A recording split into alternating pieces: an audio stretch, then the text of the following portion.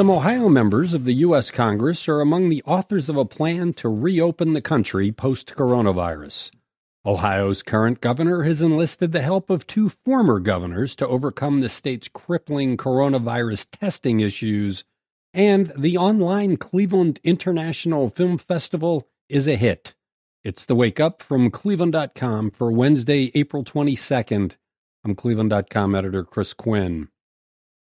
A bipartisan U.S. House of Representatives group, whose members include Ohio Republicans Dave Joyce of Bainbridge Township and Anthony Gonzalez of Rocky River, released recommendations Monday for reopening the United States after the coronavirus pandemic.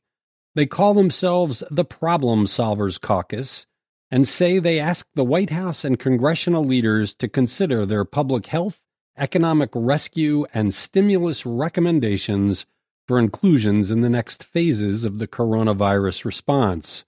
The group, whose 50 members are evenly divided between Republicans and Democrats, want a robust, rapid testing system to monitor the virus, along with a federal database to trace contacts of people who are diagnosed.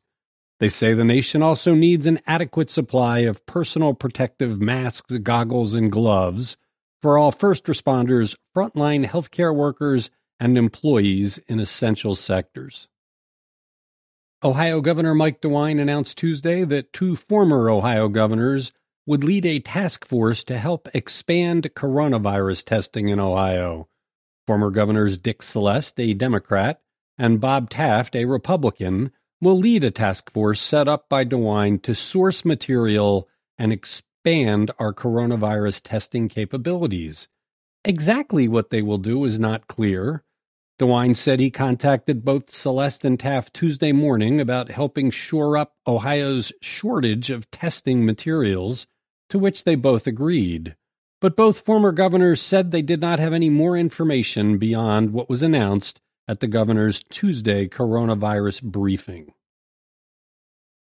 Although polls show the overwhelming majority of Americans believe stay-at-home orders have measurably slowed the spread of the coronavirus, a small segment of Americans and Ohioans believe governors overreacted.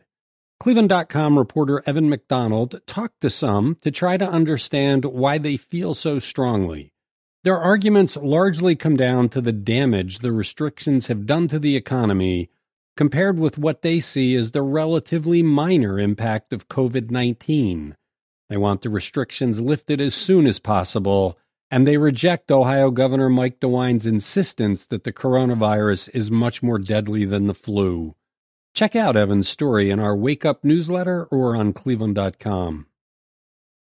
Will Ohio swimming pools open this summer amid the coronavirus pandemic? What about zoos or amusement parks?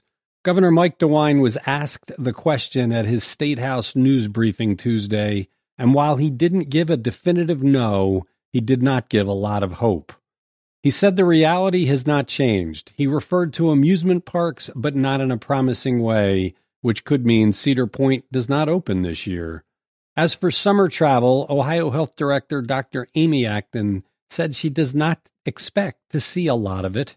She said the social distancing, even with family members, that we've been going through will continue for months. DeWine said state parks and many city park systems are open. He said families could plant gardens and play outside. He didn't mention swimming pools, state campgrounds, or summer day camps, something that many in the Cleveland.com audience keep asking about. When the Cleveland International Film Festival announced it was going online as a result of the coronavirus, the idea was to celebrate independent filmmakers while providing something of value for the community.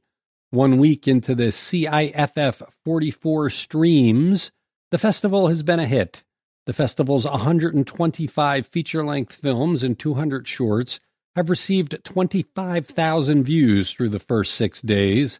The number is an impressive accomplishment when you consider the festival had only 3 weeks to put the whole thing together. The online festival lasts through April 28th.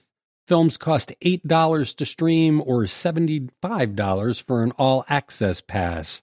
The film festival staff has been available throughout to help people with technical issues to make sure they can stream it.